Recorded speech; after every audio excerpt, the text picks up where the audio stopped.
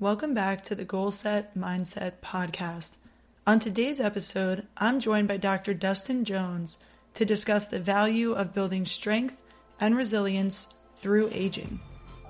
Dustin is a physical therapist, coach, and educator who is changing the game in how older adults train in the gym, rehab in the clinic, and ultimately maximize their functional capacity. Dustin has a super cool journey from treating athletes in a sports clinic to finding himself in home health, applying those same training principles with people well into their 70s and 80s. Dustin is the founder of Stronger Life, a CrossFit-style gym designed specifically for people 55 and older. Listen in to hear why we should be spending more time applying fitness to our geriatrics and less of it on the already fit population. Enjoy this great conversation with Dustin. What's going on, everybody, and welcome back to the Goal Set Mindset podcast. Today, I'm joined by Dustin Jones. Dustin, thanks so much for coming on.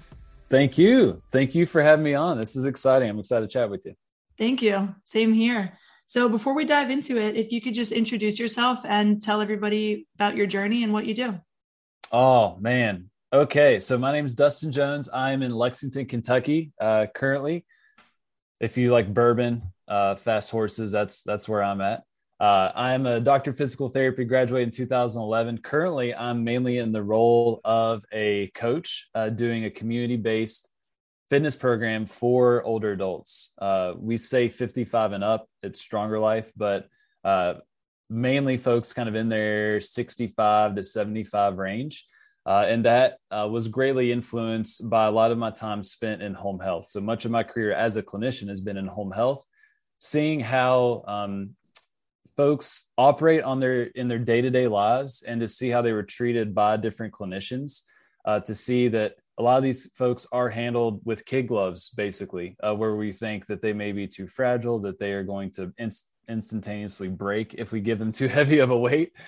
Despite these folks that are going to benefit tremendously from resistance training and properly dosed exercise. And so a lot of my experience and influence has definitely been in that home health arena of applying some strength and conditioning principles to these folks that may be considered a little more medically fragile, if you will, and just seeing some pretty good results. So that's kind of been my journey. Home health really influenced me tremendously. And now mainly giving a lot of my attention towards the area of fitness with Stronger Life. Along that journey, I also started teaching continuing education with the Institute of Clinical Excellence. So I'll teach a lot of things that we're learning in the gym with Stronger Life to a lot of clinicians for them to apply it across different settings. Awesome. Yeah. Institute of Clinical Excellence is how I heard about Dustin, and I follow a bunch of awesome PTs from that crew. So if you're a PT or a PT student like myself, definitely give them a follow. But Dustin, I think that's so cool because coming from a strength and conditioning background myself, I know you also participate in CrossFit and you have your certification with them.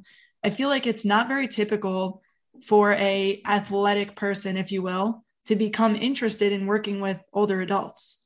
So what kinds of things got you interested in applying these strength and conditioning principles specifically with the older adult, as opposed to working with athletes or, more healthy, fit people?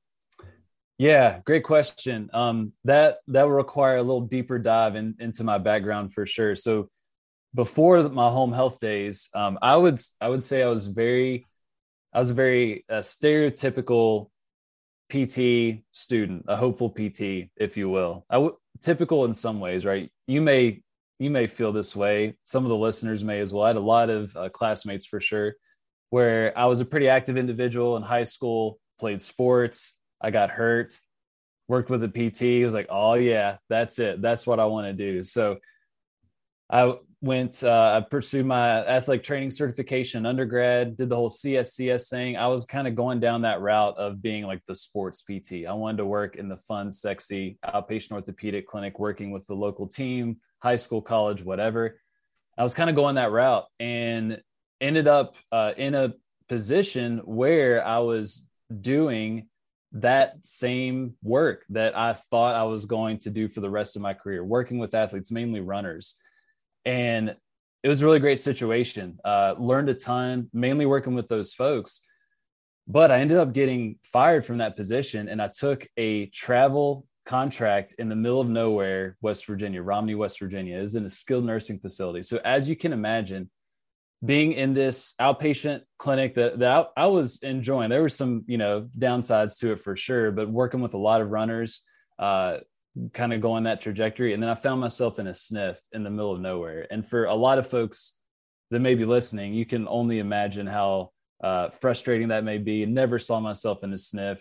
But in that situation, in that particular rehab facility, I just basically treated those folks like I would the athletes in the clinic or the runners as well. And they just responded so much quicker. It was incredible, quicker than what I was used to kind of in the outpatient setting. And so these folks are really sensitive to higher intensity activities.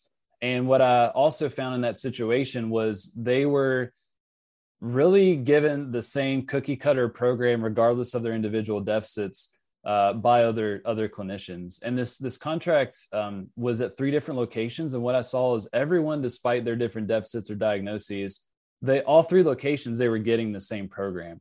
That was very troubling to me. So combine that and then seeing how responsive these folks were to the same principles I would apply to the athlete, it became addictive. I became addicted to that progress, that quick progress that you can get. And then I said, all right, this is it. Like, I love working with these folks. They're great to be around. I learn a ton from them. And it's a very fulfilling area to specialize in. So that's when I kind of took that 180-degree turn, some would say, from kind of the sports realm to geriatrics. Yeah. And wow, I didn't know that part of your story. So that's super cool to hear. Mm-hmm. And I can totally relate to how your journey started being an athlete and, always enjoying working with athletes myself too. But it's such a good story for PTs to hear, especially because especially like in school, there's almost this pressure to decide what you want to do and who you want to work with. When in reality, we really need to hear more of be open-minded, understand that you might change your mind and that's okay. But I agree with you. I mean, I'm on clinical now and I am really growing fond of the older adult, I will say, and especially using my strength and conditioning principles. And like you mentioned, it goes so much further, with the older adult. But the message I really want to discuss here is the fact that older adults can be loaded. They can do higher intense exercise, and they probably should. So can you just speak briefly on like the sorts of physiological changes that occur with aging and what kinds of problems those tend to lead to? Yeah. This is a really interesting area of research that is becoming more and more clear in terms of what changes are actually age related and what changes are more related to deconditioning. Because there's a lot of things that we assume are going to change over time or decline, if you will, that we just chalk it up to their birth date. Oh, they're just getting older. They're 76, 85, whatever. Of course, they're going to have, decreased performance, exercise capacity, decreased power, strength, all that stuff. But a lot of it may not necessarily be as age related as we think. So we do see some age related changes, right? So like in terms of the musculoskeletal system, we definitely see a preferential loss of those type 2 muscle fibers as compared to type 1. So losing some of those fast twitch muscle fibers, which is going to make it a little more challenging to produce force quickly, aka power. We do see that for sure. So power typically will decline quicker than strength with age. However, the older adults, especially masters athletes, are really challenging this narrative. The folks that continue to train hard, follow those recommended exercise guidelines, see a slower decline. You also see a similar situation in terms of the vestibular system, seemingly separate, right? Like from the musculoskeletal system, but even someone's vestibular function, that we do see some age-related changes over time. The folks that are more physically active, that continue to train, that continue to exercise regularly, their vestibular functional decline is a lot less or a lot slower than folks that are demonstrating sedentary behaviors. And the same for the cardiovascular system as well. So we do see a general decline in performance over time with age, But with many of those age-related changes, they can be altered with folks that pursue these exercise guidelines and maintain that high level of physical activity. And so the partner that I teach with, Christina Previtt, which you got to meet her at CSM, right? I did. Yeah, she is absolutely amazing. She filled both of her lecture halls and got all of us fired up. It was so cool. That's awesome. Yeah, that's a regular day for Christina. She's an amazing individual. But in our course, Modern Management of the Older Adult with ICE, she'll speak to this really well in terms of, is normal aging, in quotes, as we perceive it, is it normal, or is it just deconditioning? And that's a great question to ask and dig into. And what a lot of the research nowadays is showing, particularly if you're looking at cohorts of masters athletes, is a lot of those normal age-related changes may just be deconditioning. And when you hear that D word, deconditioning, you think this, I know I think this from the strength and conditioning side, like, well, if it's deconditioned, I can condition it, right? Exactly. I can do something about it. Yeah. And that's kind of a segue into my next question of, like, with the older adult. So we know that you can almost prevent or at least prolong some of these changes from occurring when you're physically active. So we see in those masters athletes who have continuously trained that they don't really have these same problems. But for somebody who has not participated in a lot of training, and maybe you see this at your gym, you got a 65-year-old who's starting to feel unsteady, weak, whatever it is, can they progress, or is it only maintaining that can be achieved with this exercise? That's a great question, that if you look in the area of frailty research, in that area, you're going to see that question come up a lot. If it's someone that, for me, it's Stronger Life, all those folks are independent, community dwelling older adults. They're the same folks that are probably going to come into outpatient orthopedics, right? Those folks, even if we would consider them to be deconditioned, they are going to respond very well. They're going to respond very quickly. They will progress very quickly. Dosage still needs to be dialed in, right? Because we don't want to exceed their capacity or tissue capacity, but they respond very well. It's when you get really far on the frailty or spectrum of frailty. And if you think of the term frailty, for those that may not have studied that in school, or it's kind of a vague term, when you hear the word frailty, there's ways to objectively measure it. But what you really want to think about is these folks are vulnerable to external stressors. The folks that maybe get COVID-19 and they end up on a vent, versus the person with less comorbidities, the person that's more resilient and robust that may get COVID-19 and they may get a little sick. They may go to the hospital, but they probably won't go on a vent, for example. They're a little more robust and resilient to external stressors. You can measure that in different ways with frailty. I don't want to go too far down that rabbit hole, but folks that are considered on that far end of frailty, very frail individuals, those are the individuals where the question is, are we just maintaining here versus are they actually going to progress? So I think the clinicians that are working in home health, that are working in skilled nursing facilities, places that require high acuity of care, that is a much more important question. Oftentimes folks on that far end of the frailty spectrum, we are maintaining, we're preventing a decline, which is still valuable, right? Definitely still valuable. But their prognosis to progress may not be as high as folks that are not as frail, if you will. That's still being researched and clearly defined, where that kind of cutoff is. But that's what I would say. Far into that spectrum, you're probably focused more on maintaining, but we're still trying to achieve or pursue intensity, because they're still going to benefit, but it may just be prevention of decline versus seeing these crazy progressions and changes. Gotcha. And yeah, like you said, I mean, that's super valuable for a patient who is at that end stage frailty, if you can just keep them from going over the edge.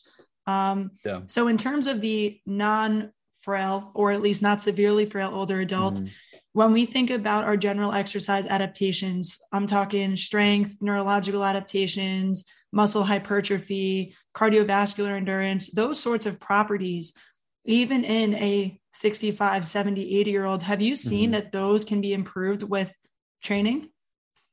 Oh, 100%. Can definitely be improved. And from my observation, especially if you're used to working with trained individuals, it will improve more significantly but and also quicker. They're very sensitive, especially with this current generation. Some of them are trained individuals. They exercise regularly. A lot of this stuff isn't necessarily new to them. They've been doing it for a while.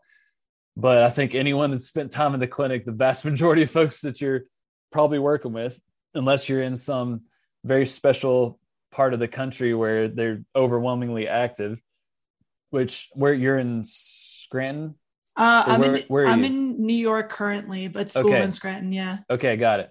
I'm in Kentucky, spend most of my time in West Virginia, Central Ohio. So where I am, exercising, being active is not terribly common with that cohort. And so what that means is those folks are going to be very sensitive to those interventions. They're going to show change relatively quickly and show some pretty impressive progress, more so than the trained individual, which is really cool to see from the clinical side of things and the fulfillment side of things as a clinician, but then also from the confidence side of things for those people and those patients. Very powerful for them to basically do things that they thought were impossible at this stage of the game, which is always pretty incredible to see. Whether you can do that in the gym or the clinic, wherever you are, a lot of folks, we can achieve that. Yeah, that's amazing. And that's actually a conversation I had in my clinic. I would agree. The majority of patients I'm seeing are not physically active, and most of them don't really want to be. But when I get the older adult who is active, who, goes to the gym in their townhouse complex or likes to go walking, I totally lean into that. And I've been having conversations, spreading those principles, saying like, you can go a little heavier with the weight if you feel comfortable, and you will get stronger and this and that. But one of the things, that I've heard you say also is this concept that fitness can be wasted on the fit, or is often wasted on the fit. I've actually heard this even more from Julie Brower, working more in those acute settings. So can you just speak upon that a little bit and what that message is all about? Yeah. So just to give the hat tip, the first time I heard that, so that's a direct quote from the former CEO owner of CrossFit, Greg Glassman, who brilliant individual, polarizing figure for sure, for some terrible things that he said. But he said that quote of much of fitness is wasted on the fit. And it's really interesting thing when you start to dig into it.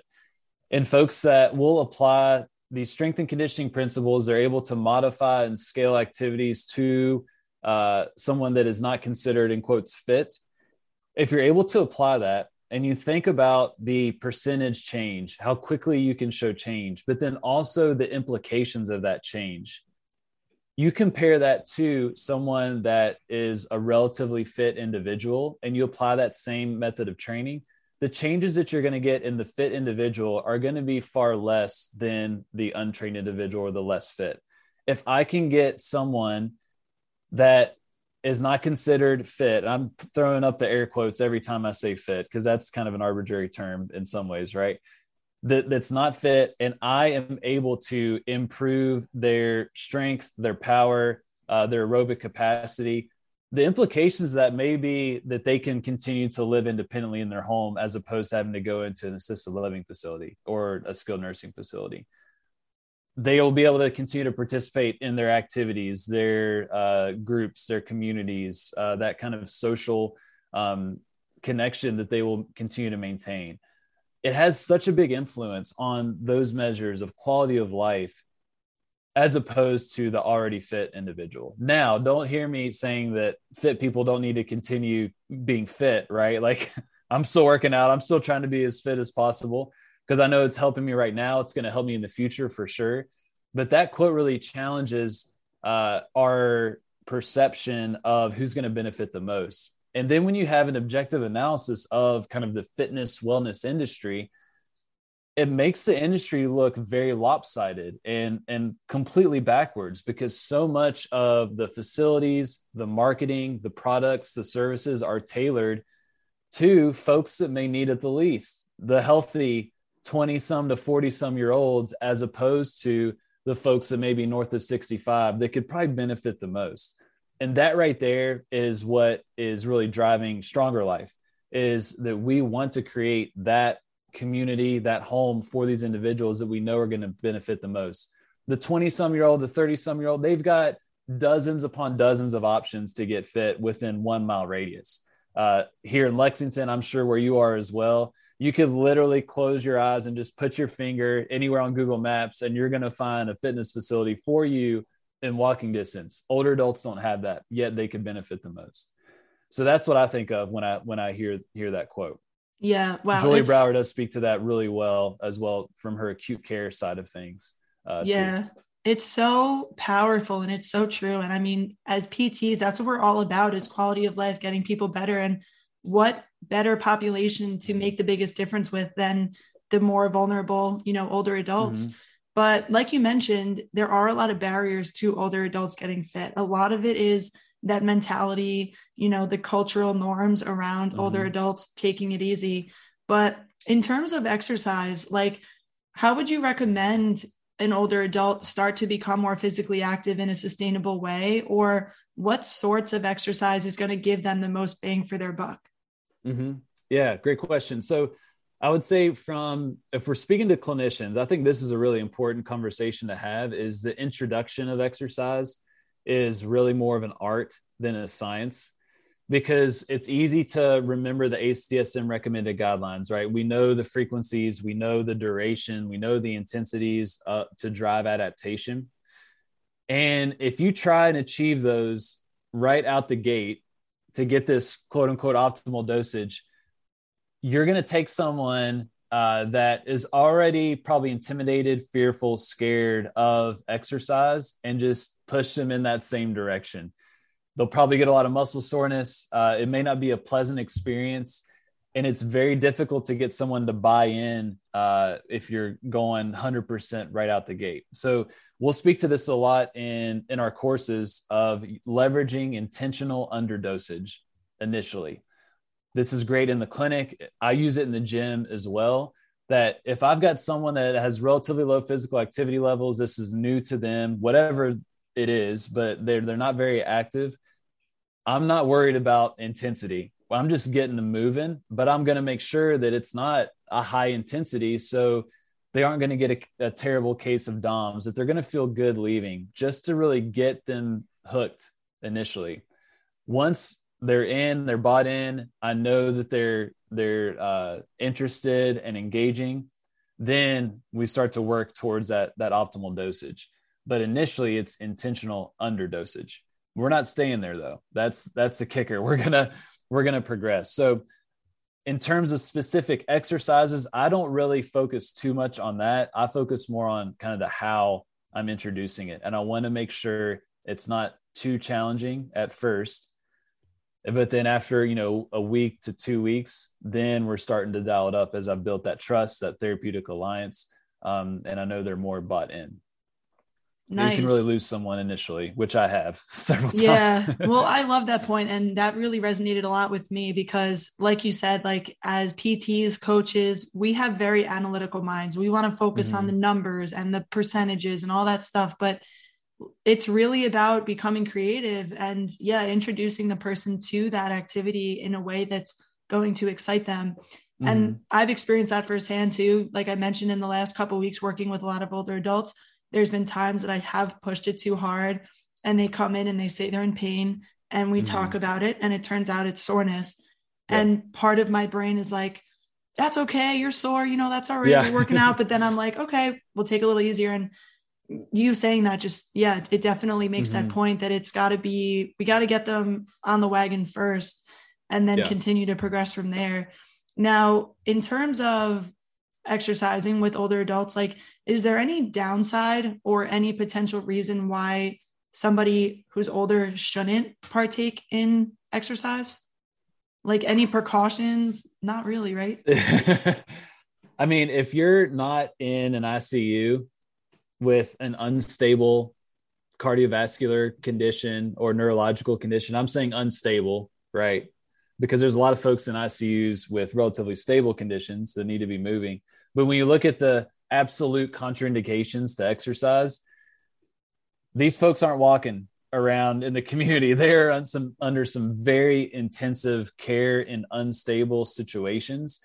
So the vast majority of folks are going to benefit. Now it's our job to be able to acknowledge maybe more precautions. We'll kind of call those yellow lights, if you will, and be able to monitor those if you can, which vital signs are great, right? Checking heart rate, blood pressure, oxygen saturation, rating of perceived exertion, just getting a good objective idea of how people are doing, how they're responding to an activity goes a long way to feel a little bit safer about pushing folks.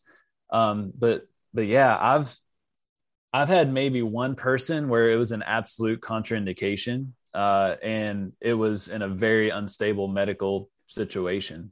So I'd say the vast majority of folks, yeah, let's get them moving for sure.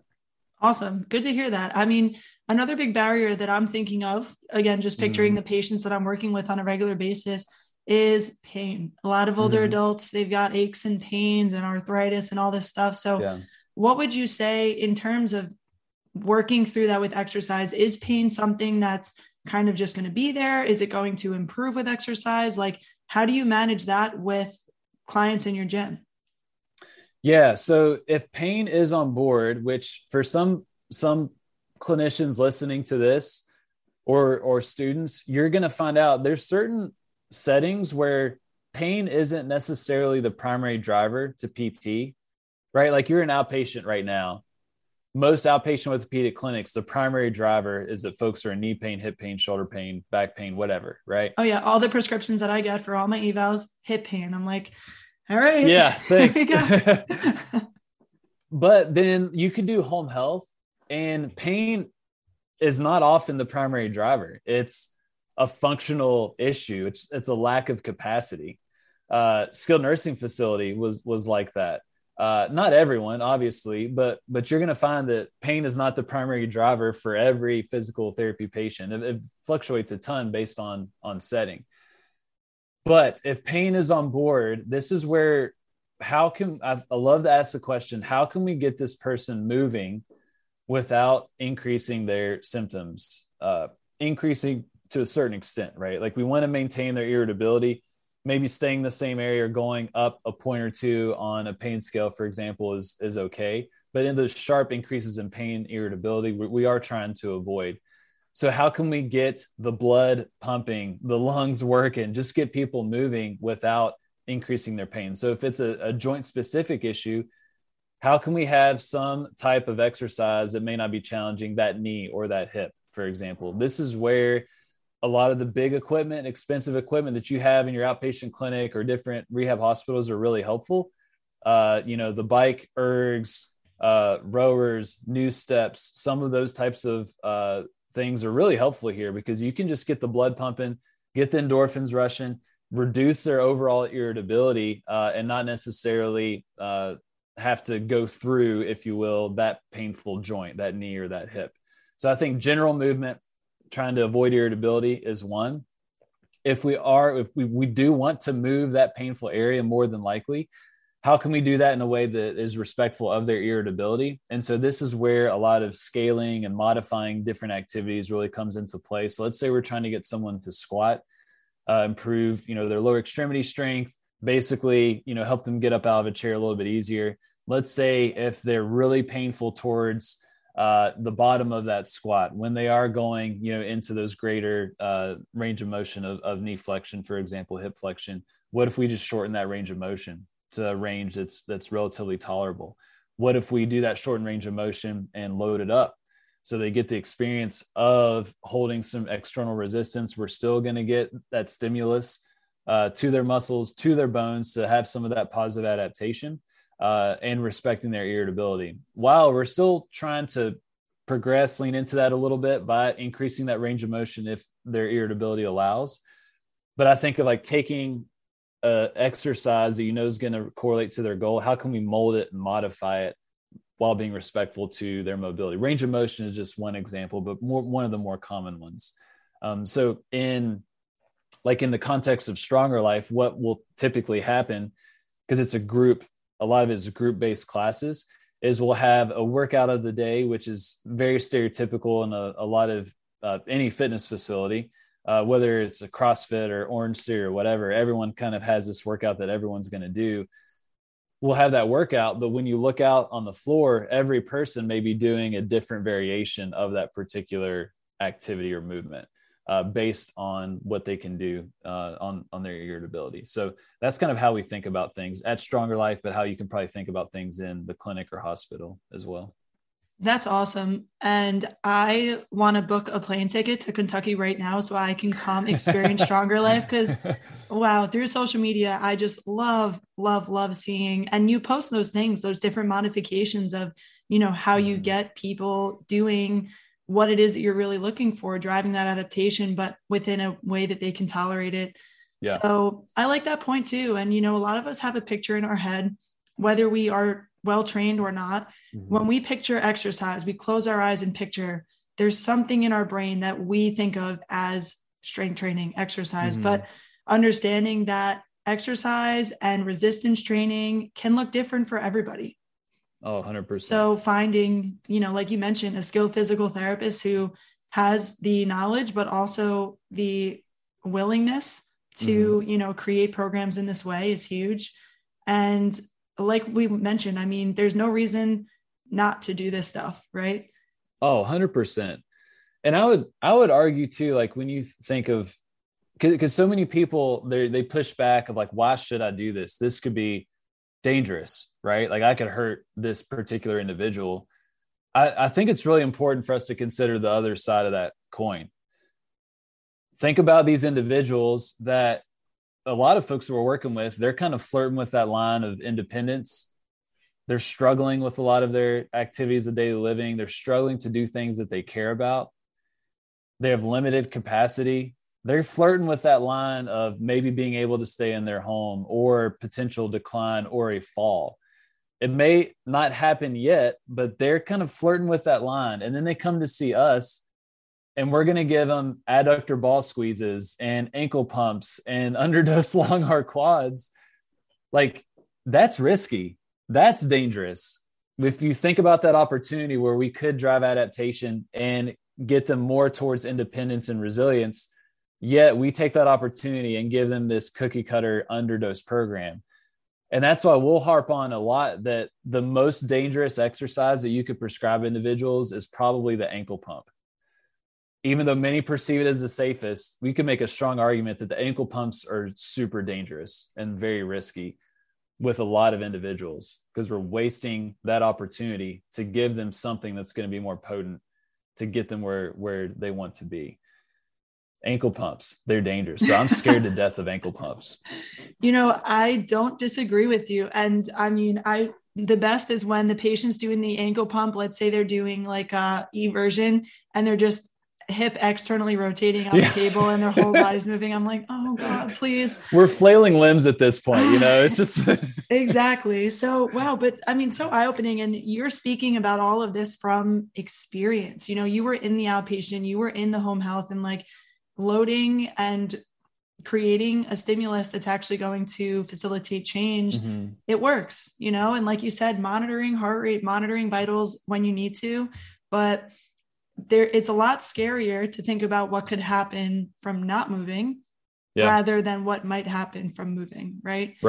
And, something that's coming to mind for me right now is I have a lot of people in my life, not just in the clinic, but personally, who are in their 50s, doing fine, not super physically active, but like, what would you say to a person in terms of, because to me, when I think about all this stuff, getting on top of exercise and loading your body and creating the stimulus is an investment in the future when you get older, right? Like, what would you say to like the 55-year-old who's thinking, I know I should work out, but I just don't know if I need it. Like, why does it matter to do it before you get to the point of frailty?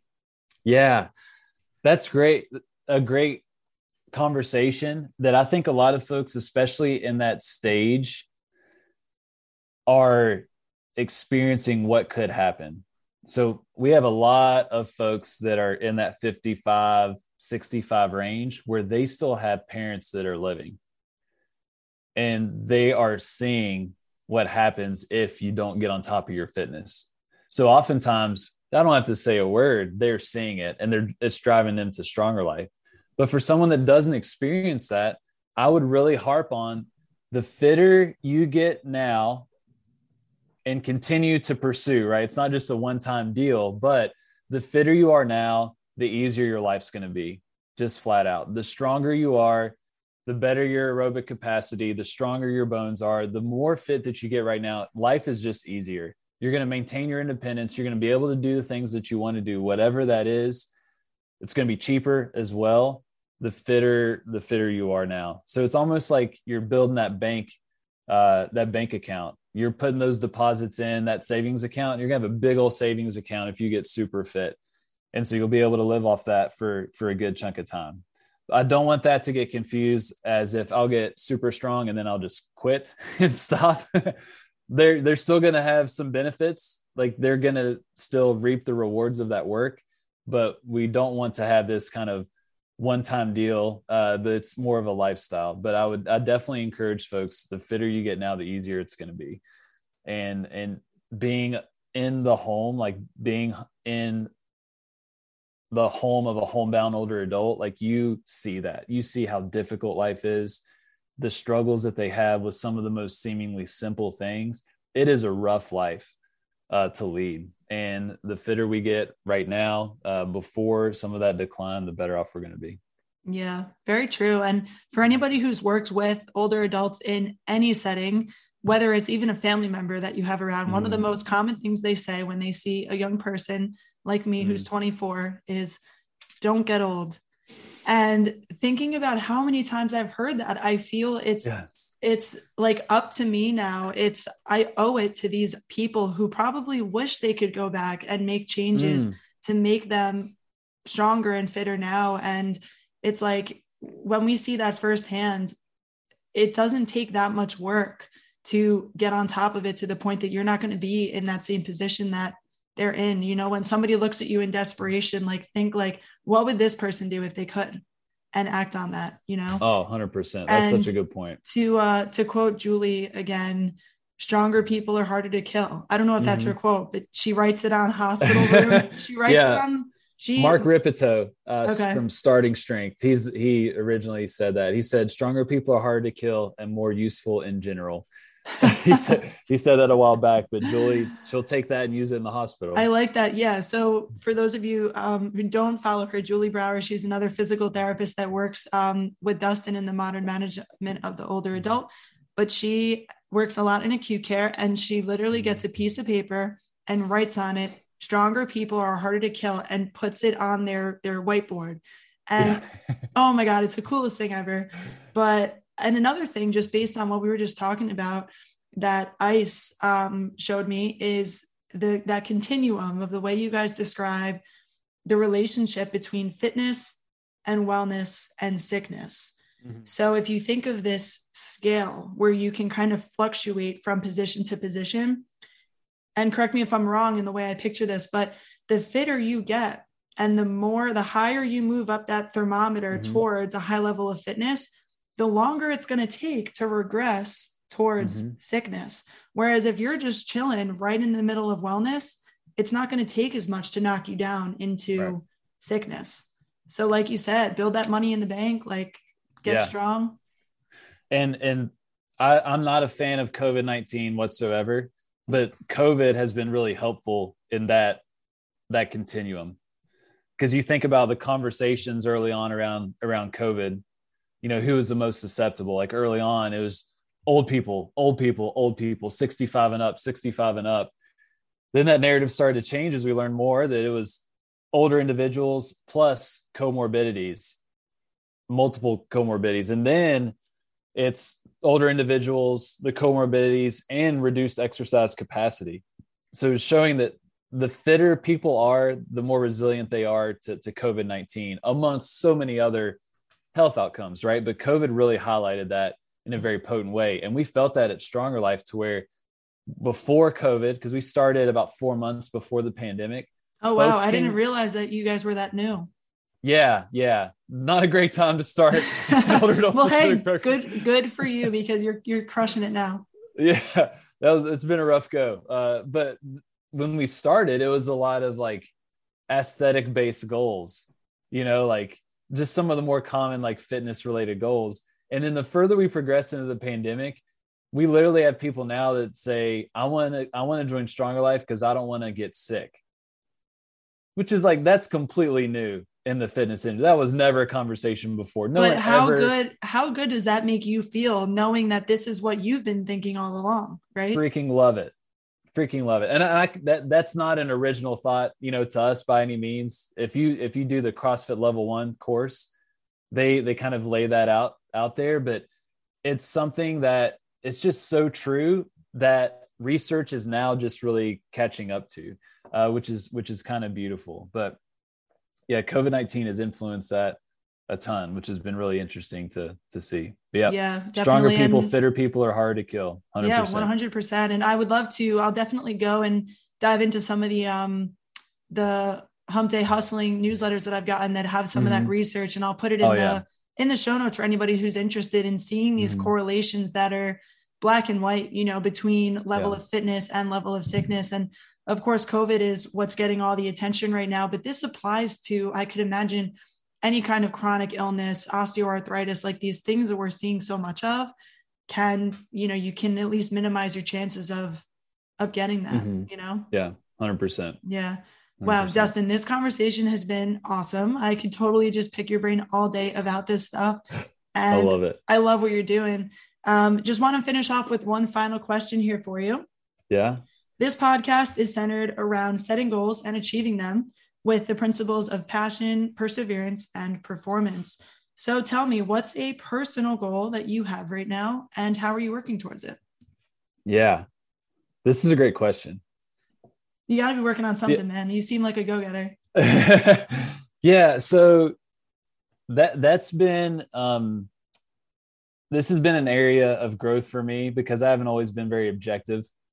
But what I've learned for myself is, and I think you may relate to this, some of the people listening may relate to this, is that especially if you're like a driven clinician and like you just can't get enough of this human performance, PT, strength and conditioning, like a lot of us, especially if like we're interacting online a bunch, like we live and breathe this stuff. We're always like working with people. We're trying to help them reach their goals.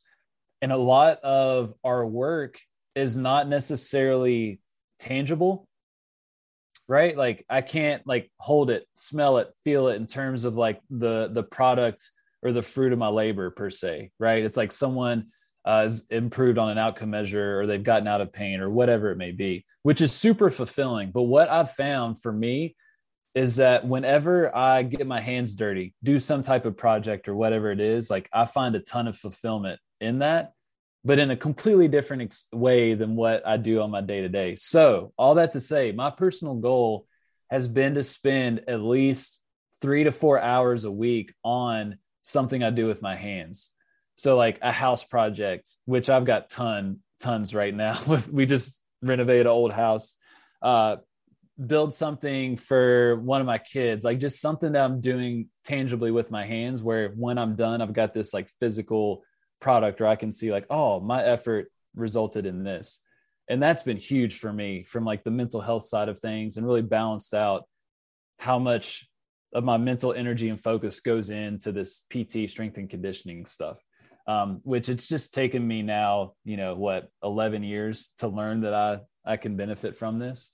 But yeah, that's my goal. That was a long answer about that, but I felt like I had to give an explanation for why I said that. No, that's super cool. And I mean, it's so true. And like self-care, so to speak, looks different for everybody. It doesn't need to be like meditating and journaling. Like if you want to get your hands dirty and build shit, like, that's cool. Like even better, but I love that message too for, other students who are listening, like myself. Another person I connect with frequently, give her a little shout out, Amy DePeltow. She said to say hello to you. Man. And she tells me all the time that, just to have this awareness that when you are so passionate as a coach, as a clinician, which I totally have that bug inside of me, to remember and have this awareness that it's easy to get caught up in it and, not make enough time for yourself. So I'm starting to build an awareness, for myself at this early age, so to speak, in my career. So I'm glad to hear that you're managing that and, doing everything else that you're doing. But Dustin, this was so great. Where can listeners find you, learn from you, connect with you? Yeah. So I would say if people are on the gram, dustinjones.dpt is my handle. So post all kinds of the ice stuff there, share some of the Stronger Life stuff. If folks are curious about the continuing education side of things, the MMOA website is a good place, mmoa.online, which just has all of our modern management of the older adult classes and the email lists and podcasts and all that fun stuff. So I'd say those are two good spots to find. We put all kinds of stuff out there. It's obviously not just me. It's a team of awesome clinicians like you mentioned before, but we're just trying to put out some good material, and that'd be a good place to find that. Yeah, definitely. Everybody listen to this in PT. We know that Instagram is so oversaturated with PT content, but these guys are the real deal. So check them out. Dustin's always putting out cool videos. It's not saturated with older adult content. No, it's not. It's not. And For sure. That's what makes me even more excited. So definitely give them a follow. Dustin, thank you so much for your time and coming on. I think listeners are going to get a lot out of this one. Thank you. I appreciate it. And you keep crushing it. Thank you so much for tuning in to this week's episode of the Goal Set Mindset podcast.